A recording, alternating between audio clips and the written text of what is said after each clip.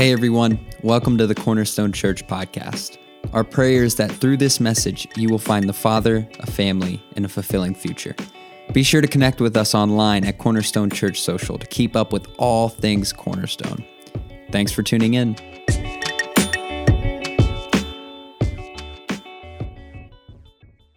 Amen, amen, amen. Well, man, thank you everybody for joining us here today. Excited to have everybody on site. Thanks to everybody joining us online, worshiping with us over the web as well. I am glad you're here. Why don't you turn to the person next to you and tell them, I'm glad you're here. I'm glad you're here. It is good to see everybody.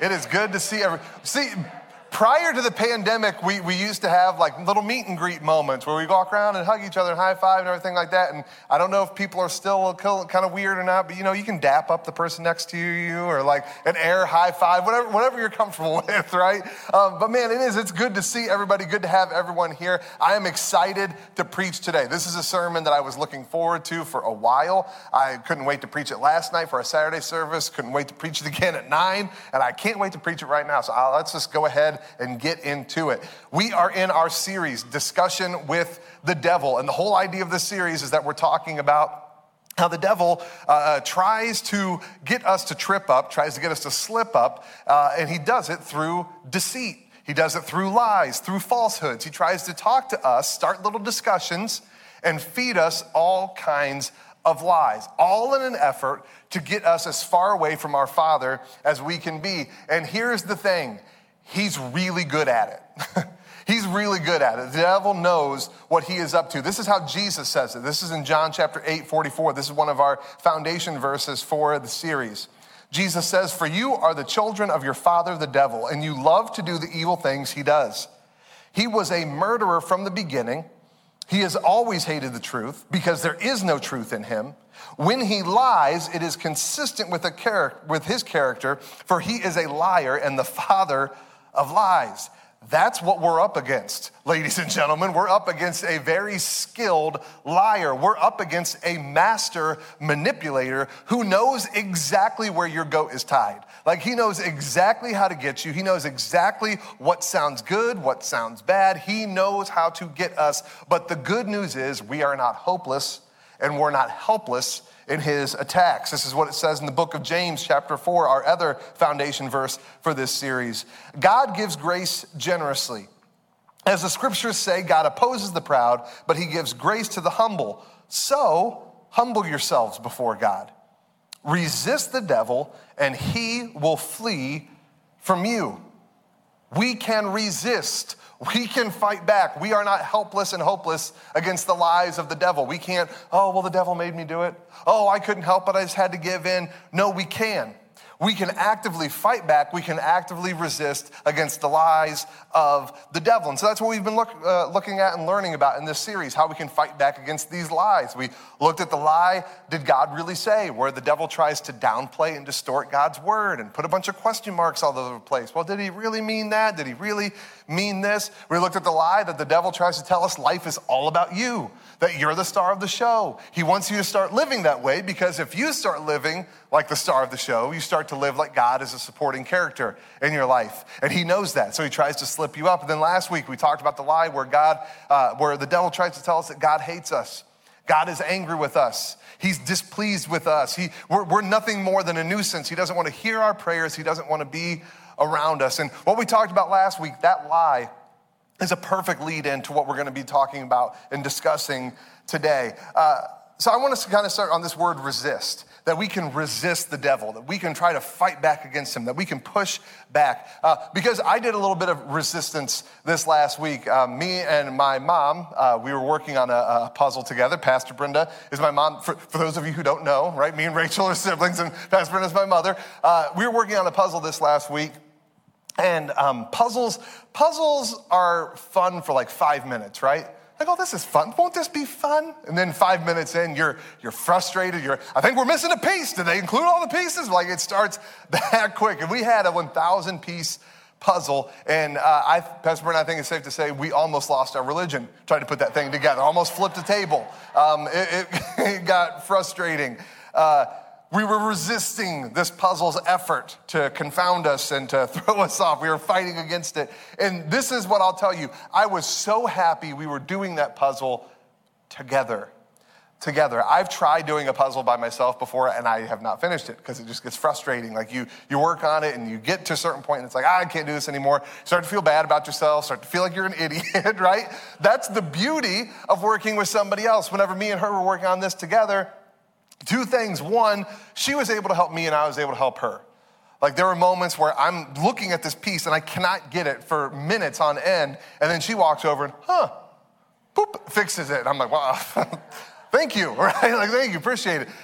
But even more than that, what made it so great is there were plenty of times where I'm just sitting there and I'm looking, and I'm sure, like, I just look confounded. I'm just looking at the puzzle, and I'm thinking to myself, you're an idiot. Like, there's only so many pieces left. How are you not getting this? And then I look over, and she has the same look on her face. And I go, well, two idiots working on a puzzle. It's not right. It's not just me. I'm not alone. I'm not the only one struggling.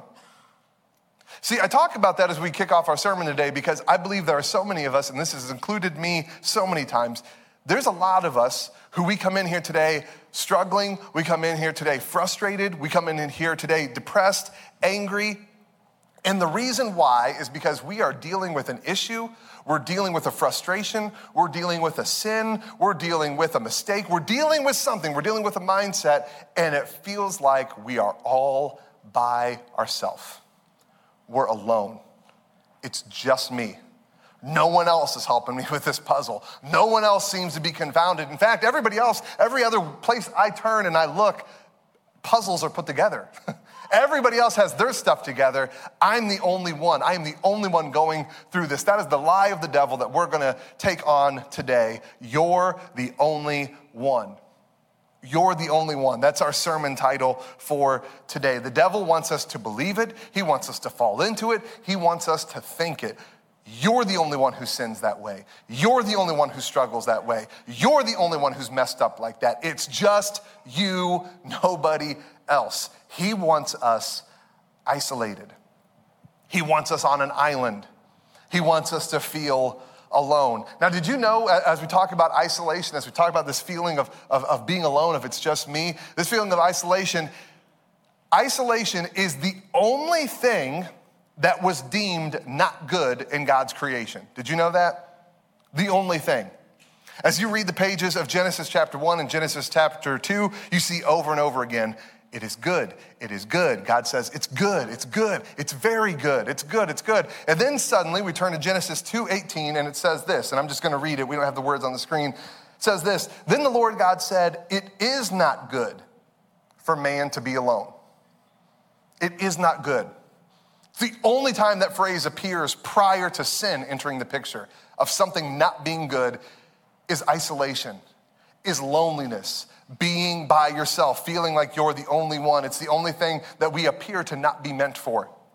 We're not meant for it.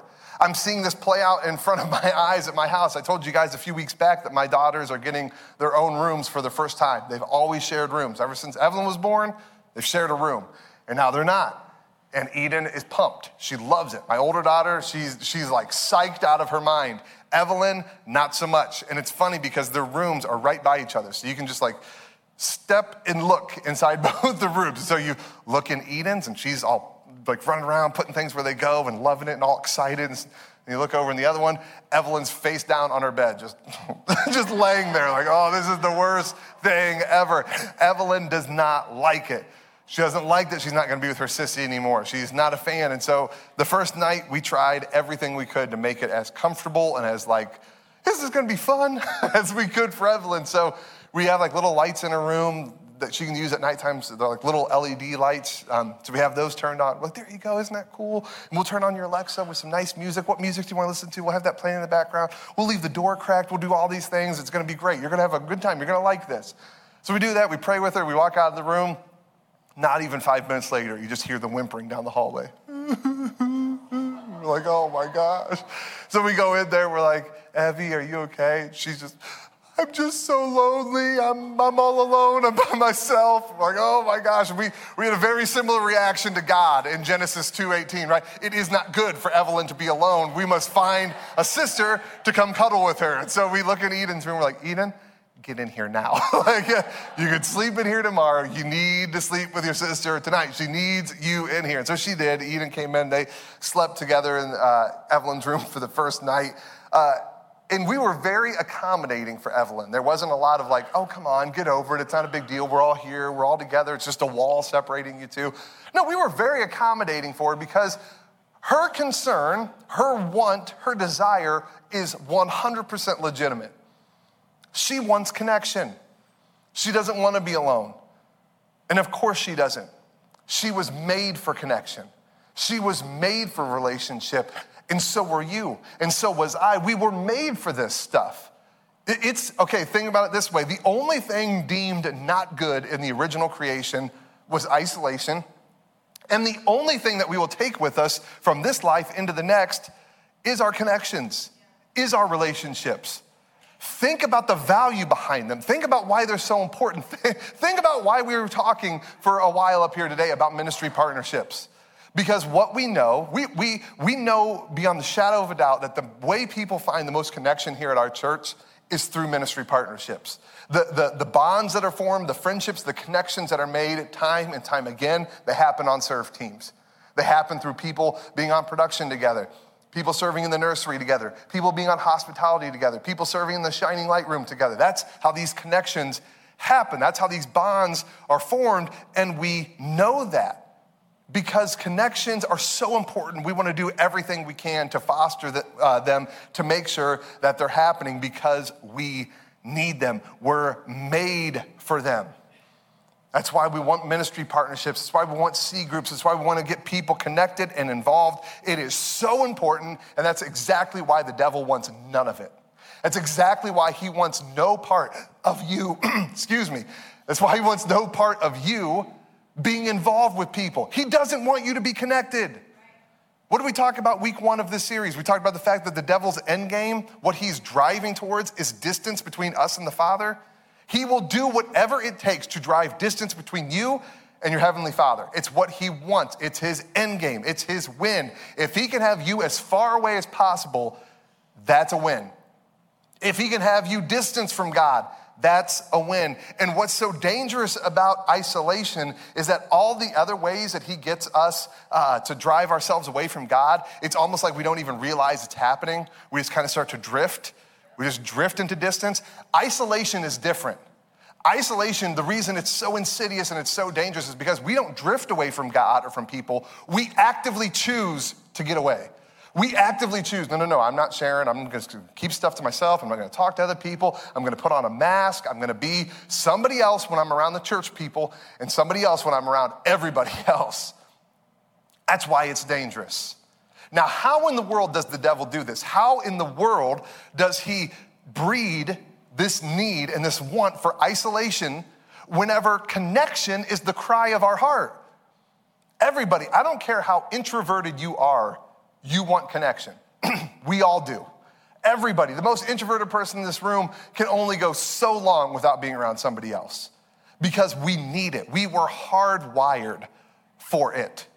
So if we have a need and if we have a want and if we have a desire that we are naturally predisposed to, how in the world does the devil get us to turn our back on that and actually choose isolation, choose withdrawing from people? How does he do that? I think it all comes down to one big word: issues. He knows our issues. He knows our problems. He knows our sins. He knows our struggles. He knows our fears. He knows our doubts. He knows our issues. And guess what? You got issues. Tell the person next to you, you got issues. You got issues. You can tell them back, I know, lay off me. I know, I'm working on it, right?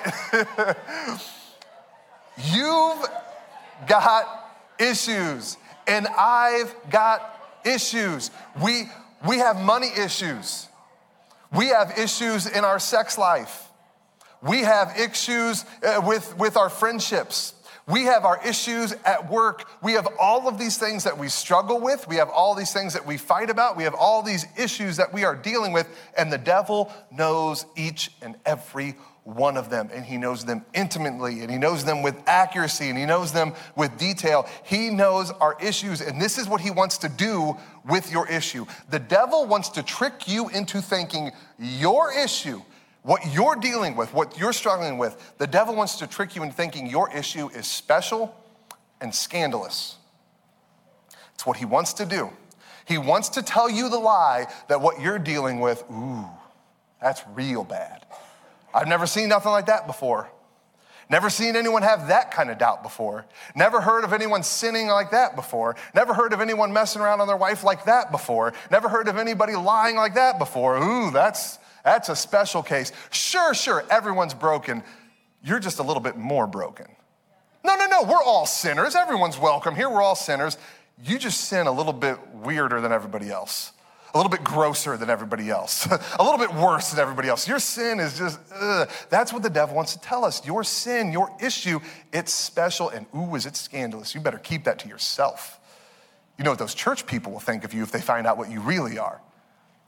You know what those church people will think of you. They'll be fine if you just change real quick, but ooh, you know how church people are. Just hold it, keep it to yourself. Man, that's a scandalous sin. That's a scandalous struggle. That's a scandalous thought to have. Don't tell anybody about it. The devil tricks us into thinking our issues are special and our issues are scandalous. I want to read to us, we're going to be in the book of Galatians for the majority of the remainder of this sermon.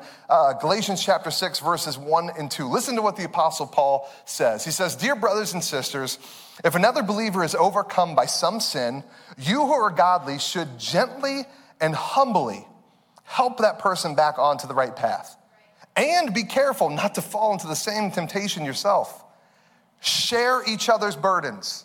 Be open to one another about your burdens. Be vulnerable to each other about your burdens. Say, hey, you're not the only one, me too, about your burdens. And in doing so, you obey the law of Christ." That is the truth. That's the truth. The truth that, hey, we all are broken. None of us have it all together. We all have struggles. We all have things where we fall short. We have all missed the mark or are missing the mark or will miss the mark. That is every single person. That's the truth right from Scripture. But the devil wants us to believe, no. See, yeah, everyone misses, but man, you're uniquely broken. You're uniquely twisted. There's something uniquely and specially wrong with you. And if you share that, if you're open with that, if you're vulnerable with that, people are going to get a taste and be like, yeah, no, I'm good. I'm good. Let me illustrate it this way. We've all been to a picnic, potluck dinner, something like that, a holiday dinner, and there's that person, either in the family or in the friend group, who always brings that dish. You know what I'm talking about? It's that dish. It's the dish that it looks the same by the end of the party as it did at the start of the party because no one's touching it, right? You know what dish I'm talking about. It's that dish, and generally what it is, it's the dish that someone makes and they just did too much, right? Like for an example, as society, we have decided, as civilized people, we've decided, Manwich is a sloppy Joe. If you want a sloppy Joe, you use Manwich. We've decided this as a society, but every now and then you'll go somewhere and someone's got a twist on sloppy Joes and you don't know it. And so you go up and you're like, oh man, I'm hungry. Sloppy Joes. Can't wait to dive into a sloppy Joe. And so you build one, you get ready, you take a bite, and as you take a bite, you're like, oh no, I've made a horrible mistake. And just at that moment, Diane walks up behind you and she goes, I see you're enjoying my sloppy Joes. I put raisins in it. You're like, oh, well, that's what raisins, yeah, that's what I'm tasting. Raisins and sloppy Joes, what in the world? And so you take the bite and they walk off and then someone else comes up and they're like, you got one of Diane's sloppy Joes? Yeah, I made that mistake a few picnics ago. I avoid them ever since. Just make a mental note. And you're like, absolutely, I will make a mental note. I'm not eating one of these again. I'll just do the hot dogs, right? I'll just do the hot dogs. And this is what I'll say too. If you're the person in this room who's going I've never experienced that, you're the person. You're the person bringing that dish. You're like, I can't relate. What's Pastor Jacob talking about? Everyone loves my stuff, right? I'm going to get so many unfollows this week on Facebook. People are like, well, my sloppy Joes are good. But here's the thing. I think a lot of us feel that way about our sin, that it is so special and it's so unique, and there's something off about it. Sure, everybody else has manwich, but mine's different. And so if I really am open and vulnerable about that thing I'm struggling with, if I'm really open and vulnerable about the way that I sin, if I'm really open and vulnerable about the fears and the doubts and the questions that I have about my faith, if I really share that in like a small group, or I share that with my friends, if I let anybody really know, it's gonna be yep, I won't try that next time.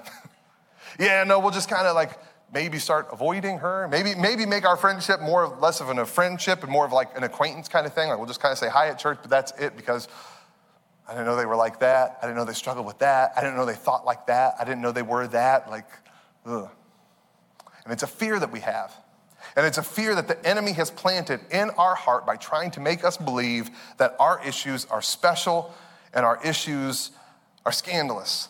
I know this for a fact because I've been in this position multiple times. Recently, I've been in this position where I feel like, man, I'm struggling with something and I'm trying to keep things afloat in a way that nobody else is struggling with right now. Everyone else's puzzles put together. Everybody else seems to have it all together. Meanwhile, I'm trying to get it together and it doesn't feel like I can, and I don't want to talk to anybody and feel like a failure. And so I'm just like, what in the world? And so you know what I'm tempted to do? I'm tempted to isolate. I won't tell anybody.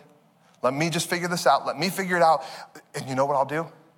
I'll figure it out on my own. And then on the other side of my struggle, I'll share the testimony about how God got me through, and I'll share it on the other side, but I don't want help getting through it because I don't want people to think differently. I don't want people to be upset. I don't want anyone to be worried. So I'll just handle it myself. I'll isolate. I'll keep it to myself, and I'll share it on the other side. We buy into that lie that our sin, our struggle, our fear, our doubt is special and unique, and this is the natural consequence of that lie. If we buy into that, if the devil gets his teeth in and we start to believe that our issues are special, we'll then believe that the typical prescription for our issues won't work. Because we're special, because we're unique, because we're a different case. And so we'll look at scripture and we'll see that. We'll see what we just read. Let me read it one more time. Dear brothers and sisters, if another believer is overcome by some sin, you who are godly should gently and humbly help that person back onto the right path. Be careful not to fall into the same temptation yourself. Share each other's burdens. And in this way, you will obey the law of Christ. See, that's the prescription when there's sin or struggle in our life, that we can humbly tell people about it and say, hey, this is what I'm struggling with. This is where I'm having a hard time. And that they can gently and humbly help us. We share each other's burdens, and then we do the same thing for them. That's what's supposed to happen. But you know what the devil does? And this is so important. This might be worth the price of admission today, just knowing this. The devil is smart. He's not a dumb liar. And so what that means is he's not going to come at you with scripture and say, all of this, a lie. None of it's true. This is all fabrication. This is all myth. Don't buy a single word of that. He's not going to do that. What he's going to do is he's going to tell you, there's a lot of good stuff in there. A lot of good stuff. And man, I love that. What Paul said, that's true. Yeah, share each other's burdens, be humble, be open and honest with each other, be vulnerable. Absolutely, that is great advice. But not for you. That's great advice for like everybody, but man, you're not everybody. You're special. Your sin is special. You're unique. You're scandalous.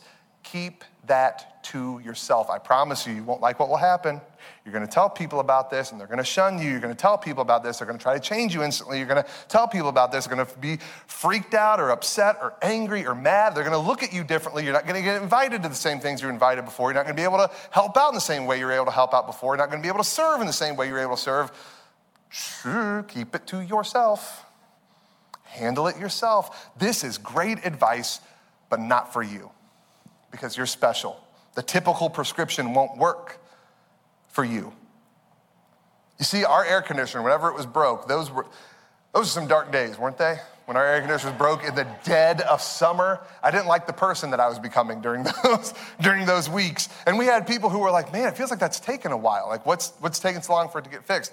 This is what the issue was. And I hope I'm articulating this correctly. This is what the issue was.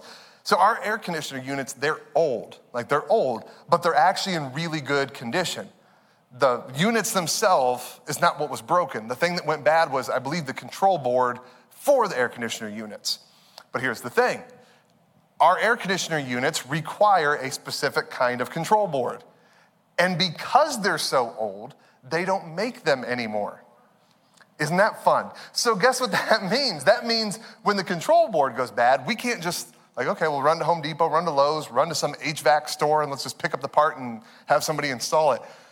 No. We can't do that. Because it's so old, we had to have the company custom make a control board for us. They made it. This wasn't something just off of a production line, hey, we need to make a special one-off control board for this air conditioning unit. Don't we think the same thing about our sin, our situation, our struggle, where we're at? Oh, it's so different. It's so different. Yeah, sure, share each other's burdens. That sounds great for 99.9% of people. But man, my situation is different. Man, my struggle is different. You don't know what I'm going through. And so the normal stuff, it's just not gonna work. I need a custom-made solution for me. All of this is great stuff, but man, it doesn't know me. And it doesn't know what I'm going through. And it can't speak to where I'm at. That is exactly what Satan wants us to believe, that our issues are special, so the typical prescription won't suffice. Because it's too bad. Our infidelity, I've never seen anyone mess around on their wife like you have. Yeah, that's gonna take a special case for things to get fixed in your relationship. Man, I've never seen anyone with a porn problem like yours. That's gonna take something special. The stuff in here, it's good, but that's not gonna help you. Man, that's scandalous. Keep it to yourself. Don't tell anybody. People will think so much less of you. People will judge you. Keep it to yourself. You're how much in debt? You know what people are going to think about you? No self-control, no discipline.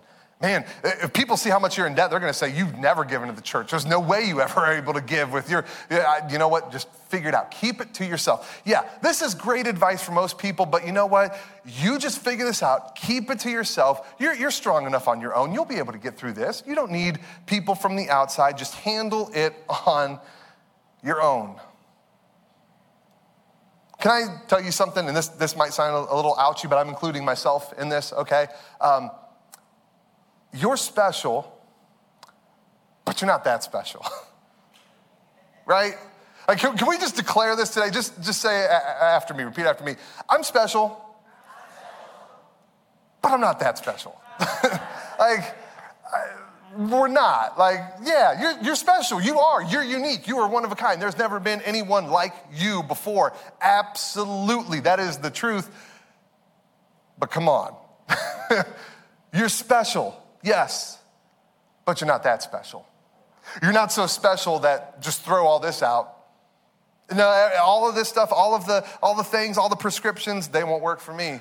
Because I'm a special case. My brokenness is a unique brokenness. The sin that I struggle with is a unique kind of sin. None of this will work for me. No. See, you're special, but you're not that special. And if you think you're that special, you throw away the typical prescription for problems that actually works, that actually fixes things, that actually gets you back on the path towards a fulfilling life. You throw all that away for a distorted fix, for a distorted mindset of no.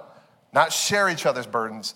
Hold on to your own burden. Figure it out yourself. Don't burden anybody else with what's going on in your life. Just keep it to yourself. Figure it out on your own. Then you can share it after the fact. Then you can share with people what God's done in your life, but don't let them in on the front end. They'll think less of you. They'll think differently about you. Keep it to yourself. Stay isolated. And all that happens is things get worse and worse and worse. When you think you're the only one and you start to live like you're the only one, you're done. Intimacy in your life will get choked out at the root. You'll start to notice it, that you start talking differently to people. Maybe you were more open in the past and you start withdrawing and people are, hey, how's things going? And you used to be able to, yeah, just a hard time right now. I'm just going through a hard time. Can you pray with me? Can you pray with me? This is what I'm going through. And instead of that, you start noticing, hey, how are things going? Good.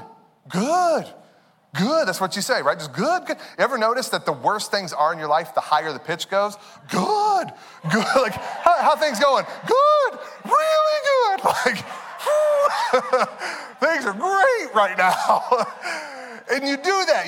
You put on that mask. You're like, nope, don't want to tell you. You are going to look at me different. You're going to think less about me. I know you guys think we have a good marriage. I don't want you knowing what's really going on. I know you think I got self-discipline. I don't want you knowing about my issues of pornography. I know you think that I'm a great giver at the church and I support and I'm a ministry partner here. I don't want you knowing how many thousands of dollars in debt I am. I can't share that with anybody. So no, the mask goes up, intimacy gets pushed out, and isolation takes over. No, doing good. Everything's good. Glory to God, right? It is a bad place to be when we're isolated. But it doesn't have to be that way. It doesn't have to be that way. We can resist the devil and he will flee. Not he might, not maybe, not if you try hard enough. No, he will. We don't have to give in to the lies anymore. We don't have to buy the stuff that he's selling. We can reject it. We can resist him and he will flee. So how do we do that when it comes to this feeling, this draw to isolate when it comes to the things that we're dealing with in life? How do we resist isolation? I think one word is so unbelievably key when it comes to resisting the urge to just isolate and keep things to yourself, and that word is humility. Humility. Isolation cannot survive when humility is present. It can't. It may take a little bit for it to die off, but eventually it will die off. It will get choked out and it won't be able to live. You will not isolate. You will not feel like I have to keep everything to myself. If you are a humble person, but more than that, if you are around humble people. If you get yourself around people who are truly humble, truly vulnerable, truly able to say, hey, look, me too, this is where I've been. This is what I've been struggling with. This is the sin in my life. This is the ways that I'm trying to get better and get back on track. If you get around people like that, isolation will get choked out. You get around the kind of people that Galatians 6 is talking about. The brothers and sisters who, if another believer is overcome by some sin, you who are godly, gently and humbly help that person back onto the right path. People who share each other's burdens and in doing so obey the law of Christ. When you get around those people, isolation, it's on a ticking time clock. It just is. Years ago, I remember having a particular season of struggle in my life. It's the only one I've ever experienced. I've been perfect ever since. But this is a particular season that it just really stands out in my mind, where just struggling and had sin in my life and had issues in my life. And I remember feeling like I'm the only one. Like everyone else's puzzles put together. Everybody else has got it. Everyone else is good. And it's easy to believe because social media, everyone posts their highlight reels, everyone else is just finished my devotional again, glory be to God, like everything's great, and like my life is just blessed, and meanwhile everything's falling apart in yours, and you're going, oh my goodness, is it just me? Like, am I the only one? And it felt like that.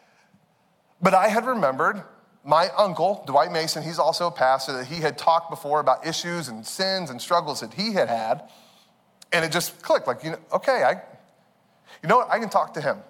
I don't feel really comfortable doing it, but maybe I can pull one of those, like, so a friend of mine has been having like a problem. He's been thinking about, this in the wrong way. And what would you tell that friend of mine, right? Like, what would you tell him? So I talked to my uncle, and as we're talking, he's just completely vulnerable, completely humble, just open, just an open book, and just lays everything out. And instantly as he's talking, I could feel the need for isolation, the hole that it had just withering away. Just like, oh, this guy? The same stuff, the same thoughts, the same mindset, all of it, the same as me. This guy who's a great pastor and a great husband and a great dad struggles in the exact same way. Then it's not just me. Even if it's just him, I'm still not alone. Even if we're literally the only two men on planet Earth who have this exact same struggle, this exact same mindset, at least I'm not alone. It's not just me. And as soon as I started to realize that, as soon as that shift happened, I started to realize, well, okay, then if it's not just me, if I'm not a special, unique case, then this all does apply. Like this is true. I'm not a special case where I need a special prescription that's gonna work only for me. No, it will work. It will work for me. I cannot stress this enough. You need humble people in your life. Some of you may have been like, well, maybe that's why I'm not getting involved in a ministry partnership or a C group here, because I kind of got my own group of friends. Like, I already got a group of friends. I don't need a C group here. I already got stuff that I do. I need to serve here. You very well may. What kind of connections are those, though? I'm not telling you just kick your old friend group to the curb or anything like that. But man, if the biggest connections you have are people who are all wearing masks or people who make you feel like you need to wear a mask around them, what kind of connection is that? What kind of connection is it if you can't truly be open and vulnerable and say, man, this is where I'm struggling. This is what's going on in my life. Can you pray for me? You just be thinking about me. I'll do the same for you. You need humble people in your life, people who will let you know you are not alone, you're not by yourself, and that we all struggle. During our ministry partner rally before services that we have every week, a young ministry partner here at our church shared with us, and she did exactly what we're talking about today. She shared some struggles and some mindsets that she's been dealing with and some fears and some doubts that she's been just rifling through and fighting against. And as she's talking, as she's saying, look, this is where I'm at, this is what I've been struggling with, what's been a hard time for me, I was sitting towards the back. You could see every head in this place, all the ministry partners going, and some people shaking their head like, same. There is power in that when you realize I'm not alone. I'm not this special case. I'm not weird. I'm not like this unique thing that nobody's ever heard of and no one's ever dealt with before. There is power, and you only find that out if you get yourself around humble people. Church, you need that. You need that in your life. You need those kind of people in your life. I'm gonna ask the worship team if they would come back up. As they come back up, I wanna close out with just this last thought. You don't just need people in your life that you can be humble and vulnerable around, and hear me on this is so important. You need to be a person who can be humble and vulnerable in your relationship with God. You need that. Because this is what I'll say, and this is what I'll say about that. It is so easy. We just fall into this idea that we don't need to be vulnerable or humble before God, because why do I need to be vulnerable with somebody who already sees me?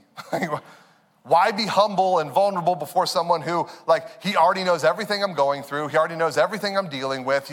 He sees every thought I have. He sees everything I've ever done. He knows all of it. Why be vulnerable before him? Well, see, God knowing what we're doing all the time, what we're thinking all the time, and us being vulnerable with him are not the same thing.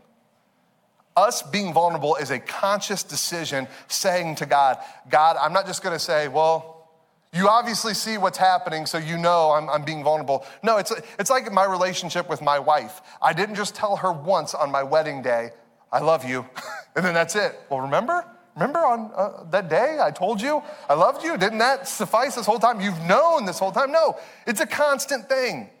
And in the same way with God, it's not just, well, God, you see it, you see what's going on, so I'm being vulnerable with you. No, it's an active choice to say, God, I'm gonna talk with you. I'm gonna articulate, I'm gonna tell you how I'm feeling about this situation. I'm gonna tell you about the struggles I'm having. I'm gonna tell you about the sins that I'm dealing with. I'm gonna talk to you about these things. I'm going to truly humble myself and be vulnerable before you. And I think one of the reasons it's hard for us to do that, it's easier for us to just be like, no, God sees everything. I don't wanna think anymore about it. That's it. I think one of the reasons it's hard for us to actively choose to say, no, I'm gonna be humble and vulnerable before God. The reason that's hard is because most of us associate coming into the presence of God with two words: isolation and judgment. When we think about standing before the throne of God, those are the two words that come into play. I mean, think about it. I'll just share. I'm not going to speak into your situation. Maybe you had different experiences, but I remember watching preaching on TV or hearing about preaching at other places. Luckily, this has never been the case here at Cornerstone, but I remember hearing of preaching before where you would hear pastors say things like, when you stand before the throne of God, it's just you. No one else is going to be standing there with you. It is just you. And you know what's going to happen? I bet it's gonna be like one of these big screens we have up here. There's gonna be a big screen and you're gonna be standing there at the throne of God, and everything you've ever done is gonna be playing up there. Every thought you've ever had, every lie you've ever told, every misdeed, everything you have ever done is gonna be playing on that screen, and you by yourself are gonna have to give an account for every single thing you've done. How terrifying does that sound? Now, who wants to be ushered into the presence of God, huh? Amen, right? Who wants to do that? That is, if you honestly know what that means, that there's nothing more terrifying than that. Nothing scarier than that. Who in the world wants to be humble and vulnerable, come before the throne of God with what you're dealing with when that's the case? It's just one more thing to put up on the big screen, just one more thing for him to pound me over the head with. And it's just me. I'm isolated. I'm the only one with all of my isolated sins up there for everybody to see. Do you know that being in the presence of God is not about isolation and judgment? This isn't Pastor Jacob's opinion. The words of Scripture tell us over and over, the presence of God is not a place of isolation and judgment. It is a place of connection and grace. When we stand before God, we don't get isolated. We get connection. We don't get judgment. We get grace upon grace upon grace. That is what it means to stand in the presence of God. I think one of the most terrifying experiences, if you could say, Pastor Jacob, what's a nightmare you would have? It would be for me to be teleported onto the set of American Idol and me have to sing in front of all those people. Like if right now it was something happened to all the vocalists and none of them could sing. And in our time of need, everyone's like, Pastor Jacob, you must lead us in this worship set. Like you need to lead us now. Man, I'll be like, throw me in shark-infested waters before I will do that, because there's a reason I preach. There is a reason I preach. I don't have a great singing voice. I just don't. And so that's terrifying to me. And it's terrifying for me, the same reason I think about those singers on American Idol. Like, talk about isolation. It is just you, just you, just your voice coming through. That's it. And talk about the judgment. Yikes. People saying, yeah, I can see why he preaches. I can see why he's not on the worship team. Like, it's a place of judgment. It's a place of isolation. And that's what it can feel like in our relationship with God. And why in the world would we want to voluntarily be vulnerable before him? Why in the world would we voluntarily want to come into his presence if that's what it's going to be like? Isolated sins of just me and judgment. But this is the truth. This is what it says in Hebrews chapter 4. This is some of my favorite scripture in the entire Bible. Verse 14, so then, since we have a great high priest who has entered heaven, Jesus, the Son of God, let us hold firmly to what we believe. This high priest of ours understands our weaknesses, for he faced all of the same things, the same testings that we do, yet he did not sin. So, and I love this next verse, so let us come boldly to the throne of our gracious God. There we will receive his mercy, and we will find grace to help us when we need it the most. That is what we find in the presence of our God. We're not isolated. We find connection to Jesus, our high priest. We're not by ourselves. We're with him. We don't find judgment. We find grace and mercy when we need it the most. That's what we find. That's why the devil wants to keep us away. That's why he wants you to believe you're a special case. That's why he wants you to believe you got to shut up about your struggle and about your sin, because no one wants to hear it. They're going to think different of you. God's going to be upset with you. He's not going to love you. The truth is that we are to be in the presence of God because that's where we find what we need the most: connection, grace, and mercy. And the other thing that we find out is that we've never actually been isolated. We've never really been alone. It's a figment of our imagination to think that we've ever actually been alone. Our God goes with us. Our God fights for us. Our God is present with us. Even in these moments, even in the midst of our struggles, even in the midst of our sins, he is there and he loves us. He has never left us. That's the truth. We couldn't be isolated if we wanted to. He never leaves us on our own. Well, that's all for this week. Thanks again for joining us. If you'd like to contact us or find out more about our ministry, head over to our website at cornerstonechurch.info. Have a great week.